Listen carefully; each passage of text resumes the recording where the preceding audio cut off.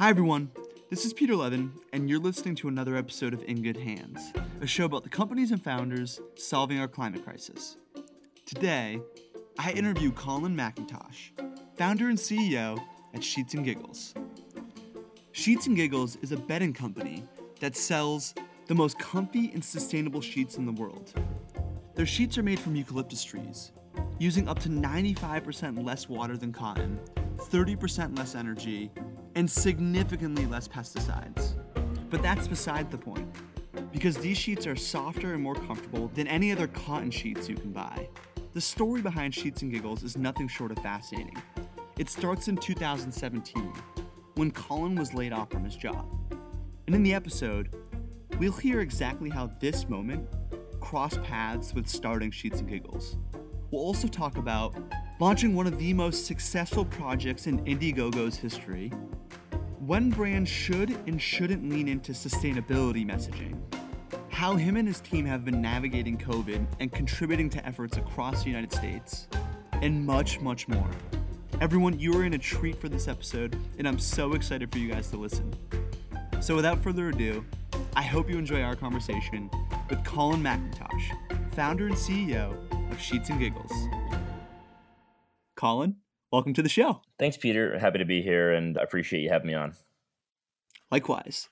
So, Colin, in all of my interviews, what I like to do is rewind back to the very early days, pre-Sheets and Giggles. So, talk us through what is Sheets and Giggles? Sure. And what was the eureka moment? So basically, Sheets and Giggles, for those who haven't heard of us, though I will hold it against you, is a sustainable bedding bedsheet company based in Denver. We make our sheets out of lyocell, which is a cellulosic rayon fabric, which means basically fabric derived from plants.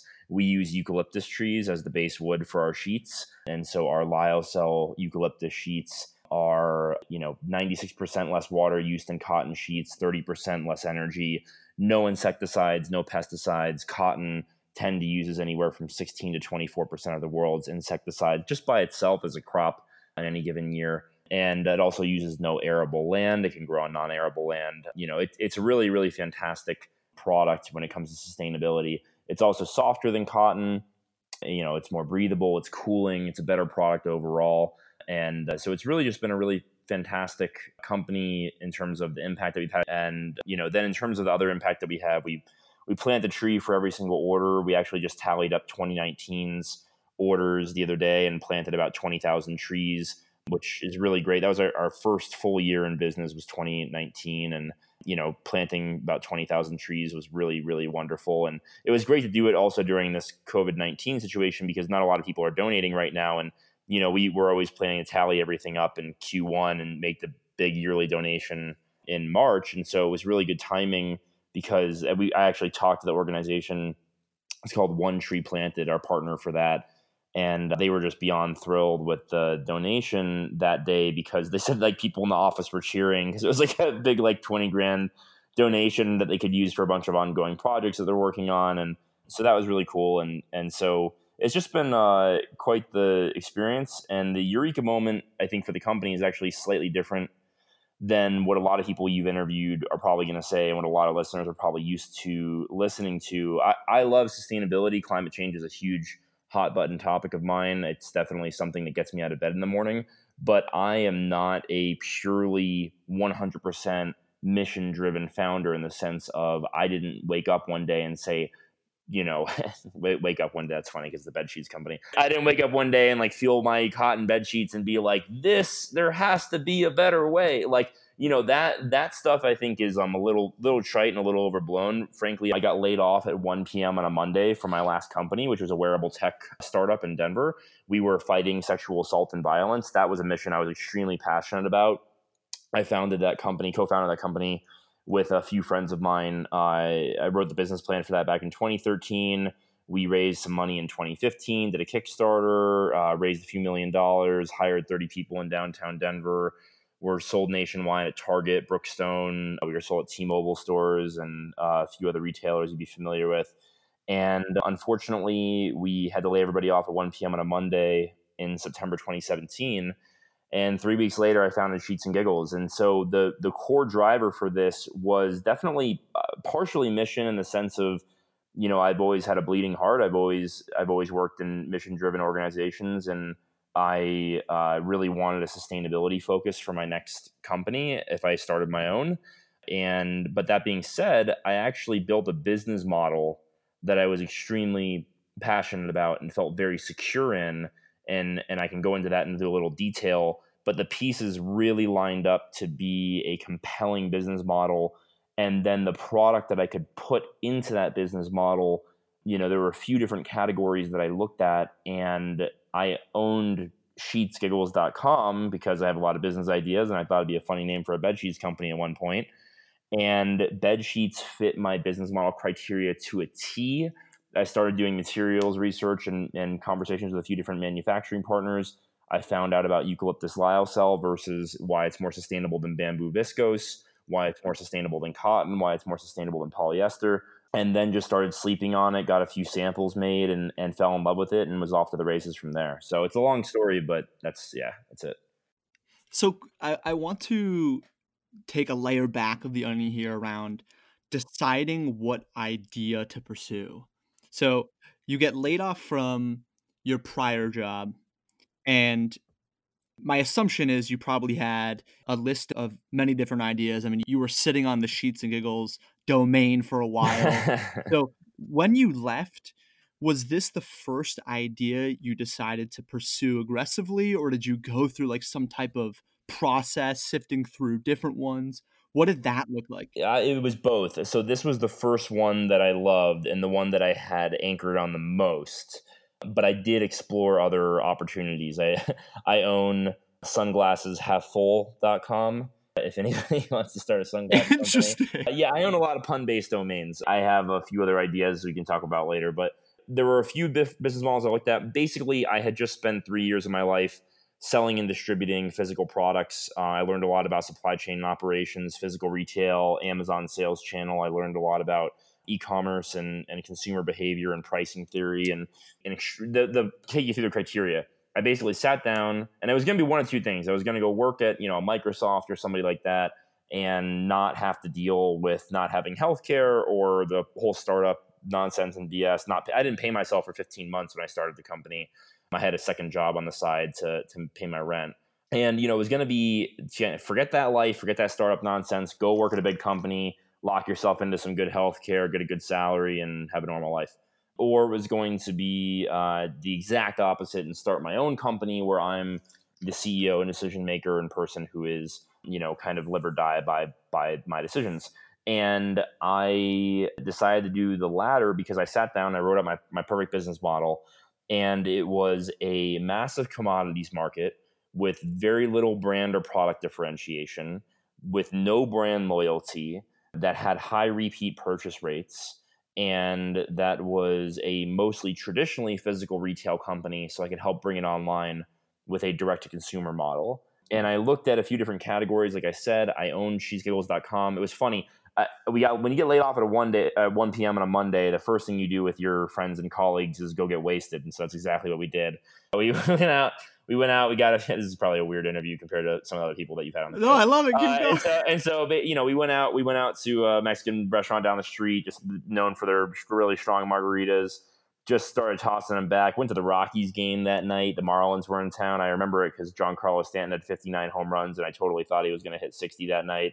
And I was just telling my friends and former colleagues at this point, I was like, I got this idea for this bed sheets company, Sheets and Giggles. And they were like, okay, Colin. I was like, no, think about it. It's a huge market. There's no brand differentiation. There's no sustainable options. I was ranting. They probably just thought I was drunk, which to be fair, I was. And so it was really the first thing that was on my mind really that very day that I got laid off. So I guess I had been thinking about it. I'd owned the domain for a few months. It had kind of been in the back of my mind. And it really just fit my personality. That's the other thing. I think that a lot of people discount how important a really, really good brand and brand name and personality is in a company. And frankly, in my last company, we were fighting sexual assault and violence. And so I was never allowed to touch the copy. They never let me do anything copy-wise. And I love writing copy. A lot of the copy you see on the website for sheetsgiggles.com is copy that I've written. And I love that kind of flippant, fun, attitude, and it's very difficult to do that in a more serious industry. So I love the unearned seriousness of the bed sheets industry, where everybody's like, oh, it's gonna like change your life, and like your family's gonna love you more, and like you're gonna like more, and there's some truth to like better sleep, better immune system, better life. There's absolutely those truths, but the unearned seriousness and the unearned severity of everybody else in the industry really killed me. And so I really love just like being this really not very serious brand that also has some of the best reviews in the industry. I mean, we've got pictures of three men in a bed drinking wine and with avocado face masks on. We've got pictures of, dogs smoking cigars, not actual lit cigars, obviously. And, we've got all these fun different images and copy and content. And yet we've got 4.8 stars, 2,000 reviews, 450 reviews on Amazon, 4.5 stars.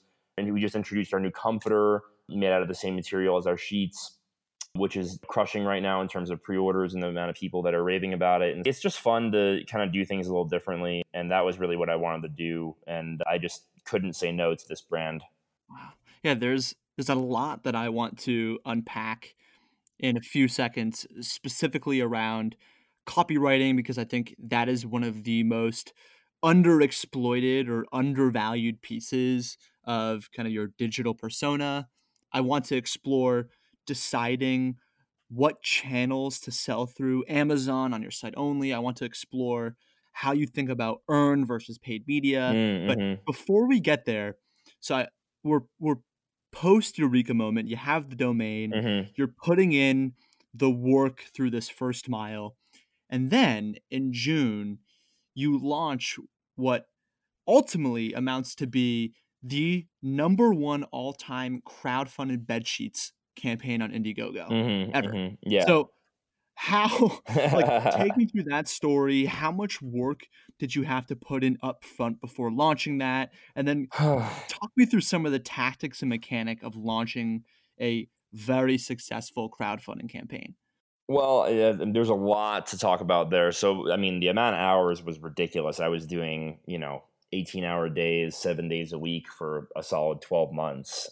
Slept maybe 4 or 5 hours a night, fell asleep with my laptop open, woke up with it dead on my on my bed. The maniacism of like a founder is really important to the company's success. Like, and I think that there's a lot of people that'll tell you like work-life balance is good and that, people aren't productive after 8 hours a day or whatever it is. There's some truth to that. And I don't expect my team to ever work as hard as I do on this because it's just not their company, and it's a poor expectation to have of people to care as much as about your baby that you do. But I do think there is more truth to, if you're working 16 hours a day, you're going to get approximately twice the amount of work done as somebody who's working 8 hours a day. And it doesn't mean that maybe the work quality is the same, but like after the first 8 or 10 hours, but it's certainly work and it's certainly output. And so really the preparation for the crowdfund was everything. So to get into something a little more tactical for the listeners in terms of how to do a crowdfund properly, it really begins with goal setting. And for context, we raised $284,000 in crowdfunded pre-orders for bed sheets, which is still the most proud marketing achievement of my life, that I convinced thousands of people to wait months for bed sheets, and that they gave us rave reviews at the end. That's something I'll always remember as very special. And I have a very special connection with everybody who crowdfunded us into life. They're, people who reach out to us who are like, hey, I was one of your backers on Indiegogo. They get the full press, full treatment works every time they reach out to us. And to sort of get a little more tactical for the audience, let's say you want to do a $100,000 crowdfunding campaign. The way that crowdfunding math works is you generally want to get 30% of your total in the first 24 hours. You want to get that because the way that it works is, you have a huge boost, then a plateau, and then a little spike at the end of the campaign. And you also want to make sure that you are doing your best to get to the homepage of whether it's Indiegogo or Kickstarter. You need to rise in your category to the top of your category to get people who are wayfinders, aka the millions of people who just type in Indiegogo.com to their browser every day to see what new and interesting projects are being launched. You want them to see you front and center if you're on the homepage or their category. So you need a really, really, really big first day. And the way to achieve that is, so let's say I want a $100,000 campaign. I want 30% on day one. That means I need $30,000 on day one. If I have an average order value of $100, that means that I need 300 customers on day one. And if an email list reasonably converts at 3%, and most of your crowdfunding day one orders are going to come from an email list, then you need 10,000 emails in order to get 300 customers on day one at a 3% conversion rate, period, end of story. That is all that matters in the world, is getting those 10,000 emails. And so I started heads down January 2nd, 2018, just me and an intern and a contracted out product team. And basically, we were having conversations with manufacturers simultaneously as we were doing all this. But really, we were, shooting content, building landing pages, running Facebook ads, basically just gathering emails, right? We were asking people, hey, if you're picking up what we're putting down, if you like this brand, if you like this product idea, if you like the sustainability and the coolness and the softness, they're literally have a lower coefficient of friction than cotton. Telling people that Bed Bath & Beyond sells their eucalyptus sheets for $180 for a king. We're going to sell ours for $69 on the crowdfunding campaign. I thought $69 was a funny price for bed sheets. Nobody got the joke. So I underpriced them for no reason. But that was the brand promise, was like, we were going to get this incredible value if you backed us. And we ended up converting emails at like I think 45% clip, which was absurd. And it really showed the power that the brand had, even in those early days with no validity, just words on a page and imagery. And so that was how we prepped. We ended up launching on May 1st, 2018, so almost 2 years now. And we did $45,000 on day one and $284,000 for the campaign. That's amazing, man. Okay, so now that you have funds on hand, you have what appears to be actually definitely sufficient funds to put in initial purchase order. Talk me through, after you finish the campaign, how much of the next 30 days, 90 days, year is specifically devoted to R&D, actually creating the product? Or was that already done and now it's just a matter of fulfilling demand? Like, what did it look like post? It was effectively already done. Yeah, I mean, March, we had, I think, inked our deal with our contract manufacturer. We had all of our designs and everything taken care of. And, we were really excited to get going, but we didn't put in the purchase order until I think the first week of April, which was still 3 or 4 weeks away from the launch of the crowdfund. And we did that only because we saw the numbers on the emails. And so we basically knew, okay, we can kind of extrapolate out how this crowdfund is going to go in terms of the volume. In terms of commodities markets, when you're asking somebody to use their machinery or equipment to make your product for you, your custom product, you basically need to convince them that you're going to be a good new company to bet on. And to that end, you need to give them a sizable amount of money that you're, basically guaranteeing for them. And so I think our first purchase order was about $300,000, which is pretty nerve inducing in terms of a first time founder ponying up, hundreds of thousands of dollars and committed for something that I don't know if we haven't sold a single unit at that point. But I knew that if we were going to fulfill our goal was all end of August. We ended up shipping on October 1st. So we were about 31 days late in terms of timeline. But I knew that if we were going to have any prayer at fulfilling in the late summer or fall, that we needed to begin production as early as April. And that's what we did. And so the good news is with fabrics is that you're able to actually begin making what's called the graze goods ahead of time. So you can make the raw fiber and fabric before you decide on sizing, color breakdown, that sort of thing. And so what we did was we began production on the fabric itself. We had 30% fabric reductions in that first batch. That was a nightmare. And then we basically used the first week of pre-orders on the crowdfund to have a color and size breakdown and use that as our sample size and went from there. We ordered way too many blue. But other than that, that was the only outlier. We were really, really, really, really off. Interesting. Yeah. So if we zoom out for just a second, something that I find really interesting about founders taking on climate, either explicitly or in some inadvertent way, but messaging, right? Some companies lead specifically with, oh, you've been buying this product or service before. This is the sustainable alternative to X or Y. Yeah, I hate that messaging. Okay, so talk me through your thinking around sustainability messaging, when people should lead into it, when it should be more of a compliment, but maybe talk me through how you've thought about this at Sheets and Giggles, and then zoom out for a second about your opinions there. Americans, if they're one thing, they are fantastic consumers. They are trained from the day that they're born. The moment they can make words, they are given a little fake cash register and checkout stand for the grocery store and a little credit card swiper, and they go to Disney World and they're given Mickey Mouse dollars and they buy their stuff with their Mickey Mouse dollars, and then you get an allowance. And like Americans are just like from day one trained to consume. And so unfortunately, part of that is this consumer behavior, this kind of learned behavior that people have where they're always looking for the best deal, the best value, right? Like they're like, and they don't care. Like different best value means different things to different people. And I even did a survey ahead of time with 1,000 people where I asked them, what's the number one thing you look for in bed sheets? And it was softness, breathability, sustainability, colors for my bedroom, patterns, like, good fit, a bunch of different things. And I included an option just to see how many people would pick it. It was like 13 option question. And one of the options said best value to price ratio. And that won with like 40% of the vote on like a 13 question answer. And it was really interesting to me. It kind of confirmed this intuitive take I have.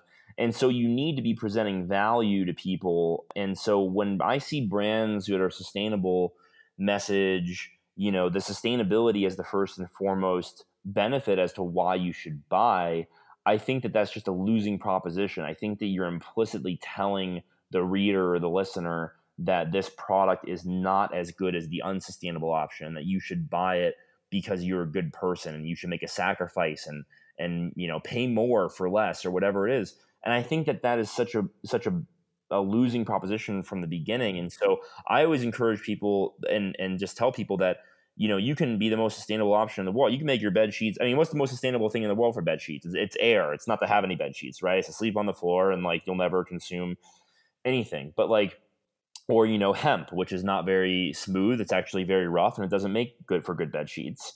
And so you need a product that is superior to the unsustainable option.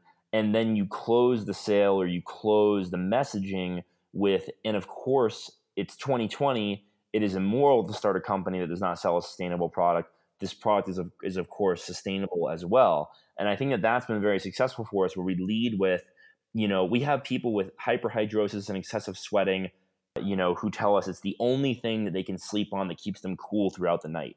We have people with contact dermatitis that tell us that, this is the only thing that their skin can manage because it's so smooth and so soft and cotton can't compare anymore. We lead with that type of messaging, cool, softer than cotton. And then of course it is better for the earth. And here's why. And I think that has been that's always going to be a much better value prop if you can convince the person listening that they're actually making a selfish decision that is a selfless decision. And I think that is the core of the way sustainable products should market if they want to win. I love that. So I think what I'd love to do, I think we'd be remiss not to explore how you and the team at Sheets and Giggles have been navigating the times today, right? COVID, it's impacting thousands of lives, thousands of businesses. And it's been really interesting to see how brands have responded. Some have actually picked up spend on marketing, and we've seen lifts in some categories. We've seen other businesses go complete 100% pause on all things business. So how have you thought about navigating COVID today across kind of all core functions of the operation? So there's two ways I'll answer this. One is the good and one is the bad. So I'll lead with the bad. So in the bad, because I don't want to end on a sour note. So on the bad, there's multiple core risks to the company that we're facing every day, right? So we've seen in March, the last 3 weeks compared to the prior 3-week period right now, we saw a 30% reduction in sales on our website. When it comes to our wholesale business, those deals are jeopardized and those timelines are jeopardized because those companies are reevaluating everything.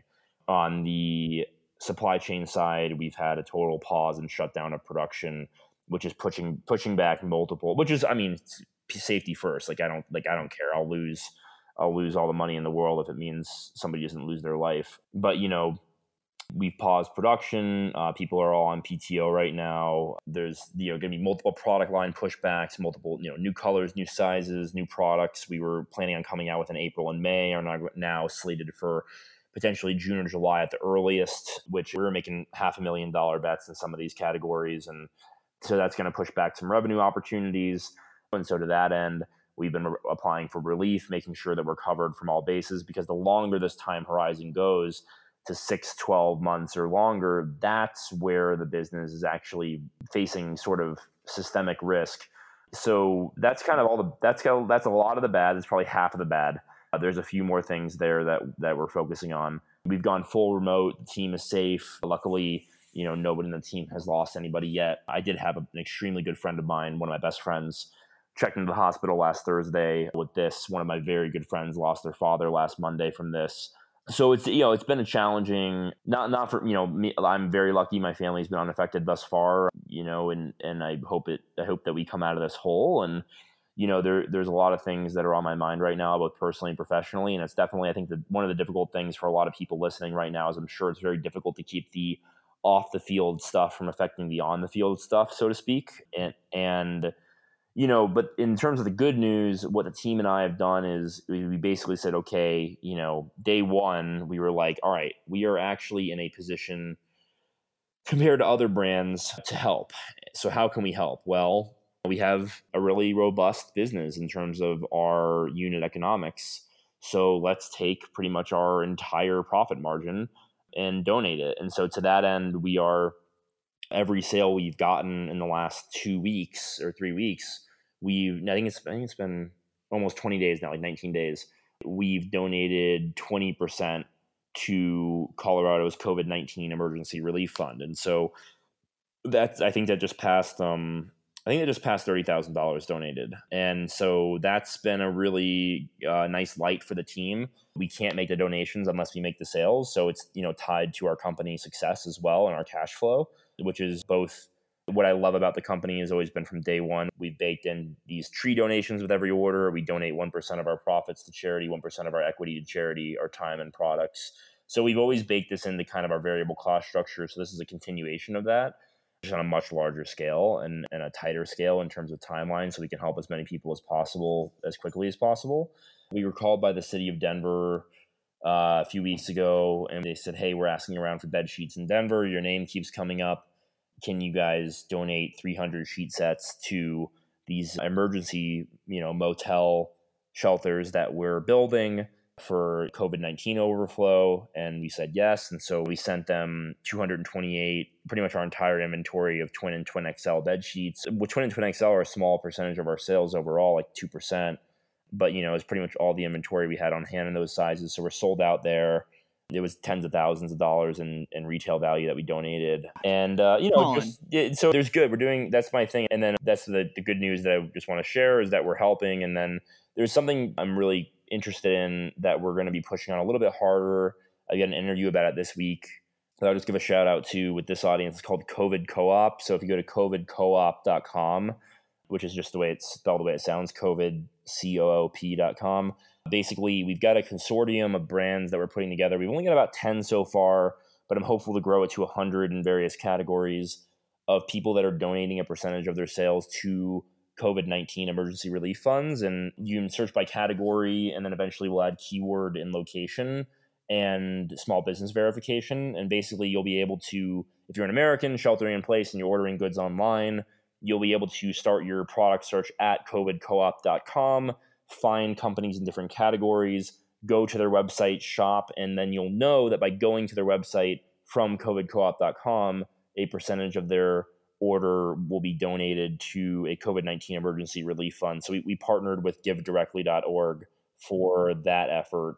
And so there's good and bad. Dude, so first of all, this is a testament to, quite frankly, this is your leadership, despite all the chaos in the background. And you are a startup, right? Like, by definition, you've been around for just a couple years. And despite that, and despite the existential risk, you're still contributing in a massive way. And I'm looking at covidcall.com right now. I mean, dude, even this effort is quite frank. I mean, this is like flawlessly executed. Thanks. It was a volunteer front end developer built this with me, student developer. She's fantastic. Her name's Tammy. She and I put this together with a couple other volunteers. And I'm really excited about this. I really want this to catch on. I want other brands, sustainable brands, and just for any brands listening out there, it's a percentage of sales that come from covidcoop.com, and it's total volunteer effort. There's no affiliate fees, there's no data collected, there's no monetization or anything. It's basically just a way for you to say, hey, if you're, it's like a donated affiliate fee, right? Like where it's like, if you get a sale from this website traffic, then you'll make a 5% or more donation to a COVID-19 relief fund. And I think, so I'd love for more people to sign up. It takes 2 seconds at covidcoop.com/pledge. And it's a really, really cool website that I think has the potential to catch on. And so I'm going to be emailing a bunch of founders about that this week. Last week, I was kind of preoccupied with the PPP stuff, but there's good and bad. We can't help anybody if we don't make sales. I think that I appreciate that's really kind of you to say. I think that when you get laid off at 1 p.m. on a Monday from a company that you spent years of your life building and that you really cared about, there's like a little break that happens inside of you. And I think that is something I've carried with me. And I try to make sure that when I think about my team members, my teammates, I've got different people that rely on me for their salary, for their rent, for their healthcare, for their stability and their continuity of their family. And it is definitely something that I think about in terms of how I felt that day and how I never want anybody to feel that feeling, that suddenness because of poor decisions that I made or preventable mistakes that I made. And so it definitely bleeds into how I manage the company. And I told my team this week on Monday, I reiterated, I think my friend losing their father last week really affected me because I feel just like this is something that a lot of people are going to be dealing with in the next 30 to 60 days. And so I emailed my team last week and just told them that,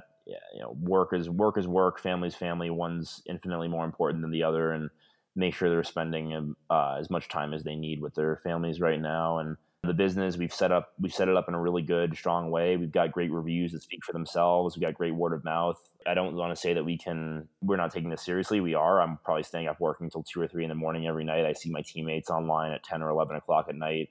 So there's a lot of work being done, but at the same time, I just always want to make sure if we're not helping people and we're not being additive to our own lives, then there's really no point to the company. So, Colin, I know we have just a few minutes left here, but I think what I'm noticing and hearing from you throughout this conversation is, in many ways, that the exact kind of criteria set of values and operating philosophies that any employee, any team member would want to see in a leader.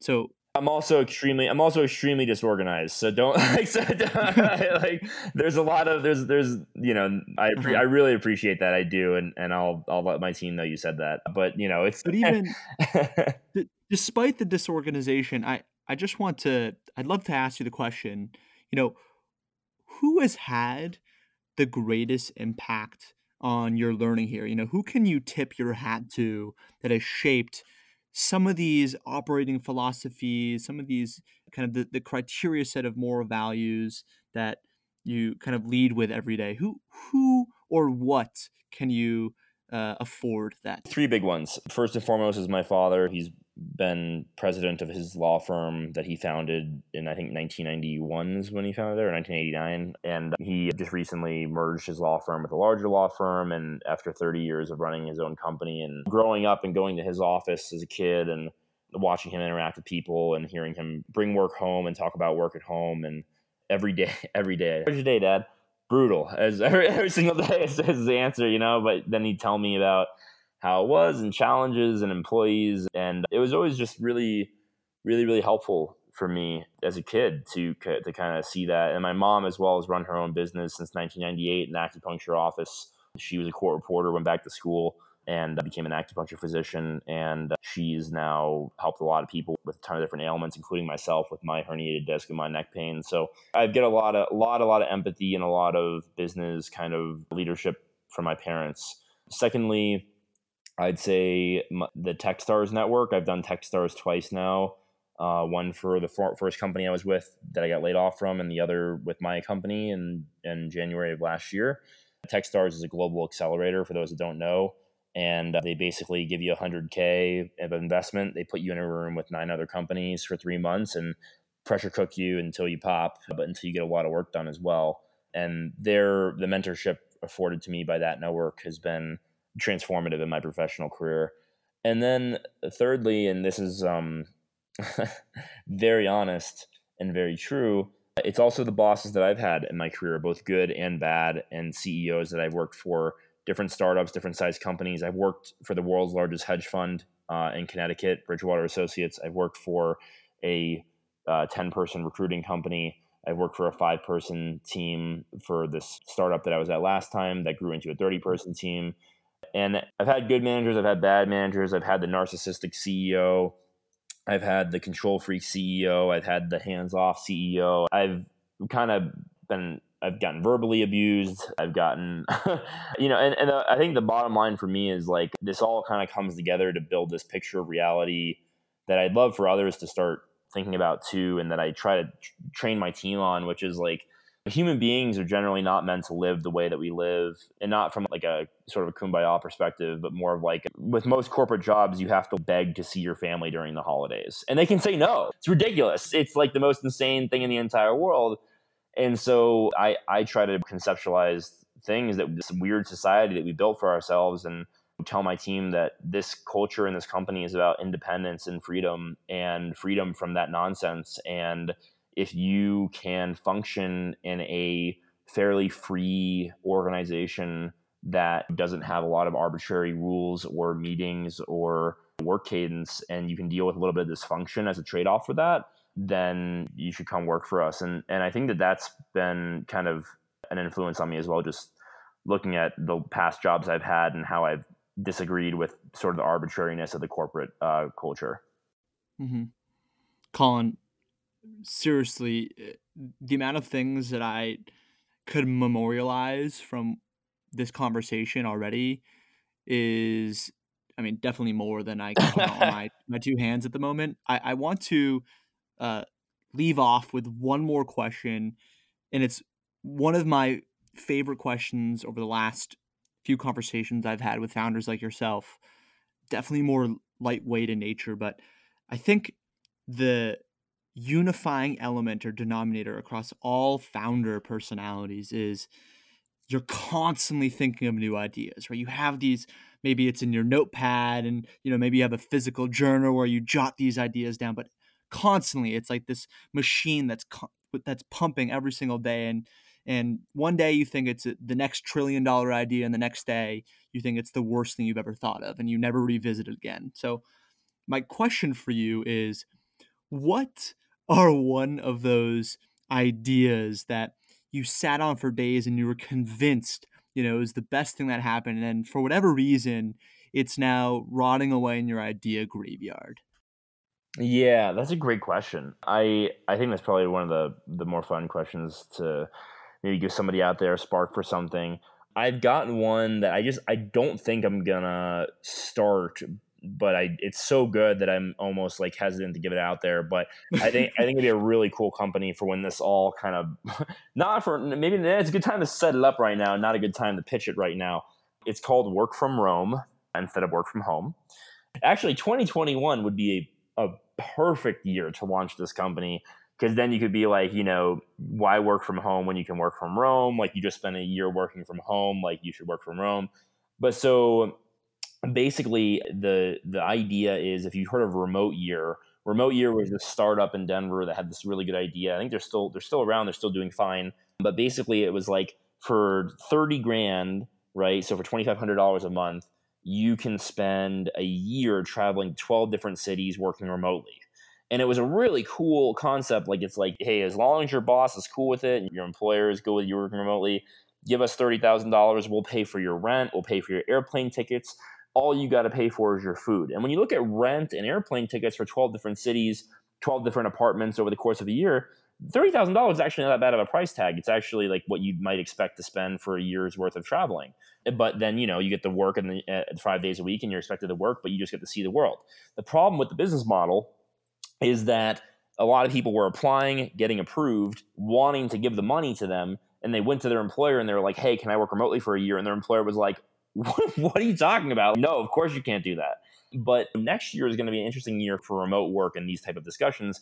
But the idea behind Work From Rome was, and I own workfromrome.com if anybody wants to buy it off me, is that instead of doing 12 cities in 12 months and a $30,000 price tag, you remove the friction of, and by the way, that very limits your potential target market as well to like 25-year-old software engineers without a dog or a family. And so basically what you would do is you'd say for 1 month, and you pick a month out of the year you want to do it, different rates for different months. We will set you up in an apartment in Rome. You work from Rome for a month, and then you come back. And the company gets a specialized it'll be $3,000 instead of $30,000. So you actually have a more per month price tag in terms of the premium that you're charging people. It's a more attainable price tag for people to think about spending for a month in Rome of $3,000 versus, whatever hotels might cost for that time of a trip. You set people up in one location. You get a logistics and expertise specialty in terms of dealing with one locale and one area and one set of apartment buildings. And then people can more manageably go to their employer and ask for a month remotely. They can go to their family. They can, get a dog sitter, whatever it is, and they can actually do a month much more attainably than a year remotely. And I think that would have a much wider market with a much more attainable time abroad. And so that's my favorite idea, and I'd love somebody to make it happen because I'd like to work from Rome for a month.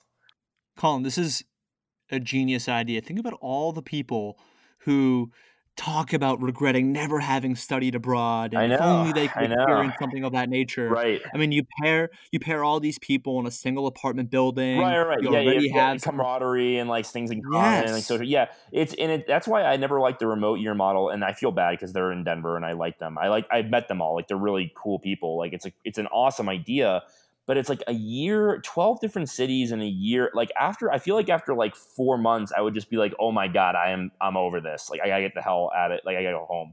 And so and then like just from a reasonableness and logistics perspective, it just never made sense to me how they were going to turn that corner and get people to, get that year approved by their employer. And so, that's kind of why I really like the 1 month, like work from Rome idea. Workfromrome.com. I've got it. Somebody buy it from me.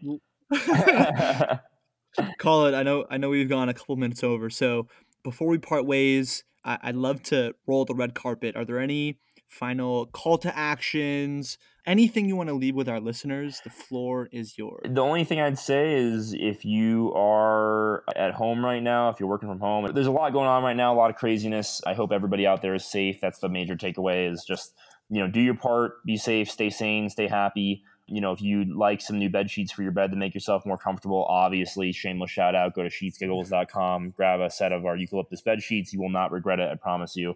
And just in terms of business ideas, or if anybody's starting something out there that I can be helpful for, feel free to reach out, Colin at sheetsgiggles.com. I think that I'd love to see more sustainable businesses started that are more aggressive in terms of their goals and what they're looking for in terms of impact on the business world. I think that the best thing I ever heard from anybody was the former VP of growth at Facebook, even though Facebook's a gross company, that the former VP of growth at Facebook said, if you are a moral person, if you are a principled person, if you have good ideals and good values, you have a moral obligation to make as much money as possible. Because if you don't make that money, somebody else will make that money. And somebody else who makes that money might have the opposite an antithesis of your worldview as theirs. And so if you think that you are trying to change the world for the better, you have an obligation to get out there, make that money, and spend that power and money on changing the world to be a better place. Otherwise, somebody else is going to do it, and you don't know what they believe. So that's kind of the way that I operate. I love that. Colin, thank you for your lessons, your knowledge. Thank you for everything you're doing for the COVID relief process. Again, anyone interested, go to covidcoop.com. Colin, thank you so much for your time. All right. Thanks, Pete. If you enjoyed the episode, please consider subscribing and writing us a review. Also, if you have any recommendations about a founder or a company that you'd like to see on the show, let us know. Message us on social at In Good Hands. Also, special shout out to Dan Mahoney, who produced this week's episode, and Eddie Knuckles, our music director. I'm your host, Peter Levin. You can find me on Instagram or Twitter at PeterA11. And that's it. Looking forward to bringing you another new episode next Tuesday.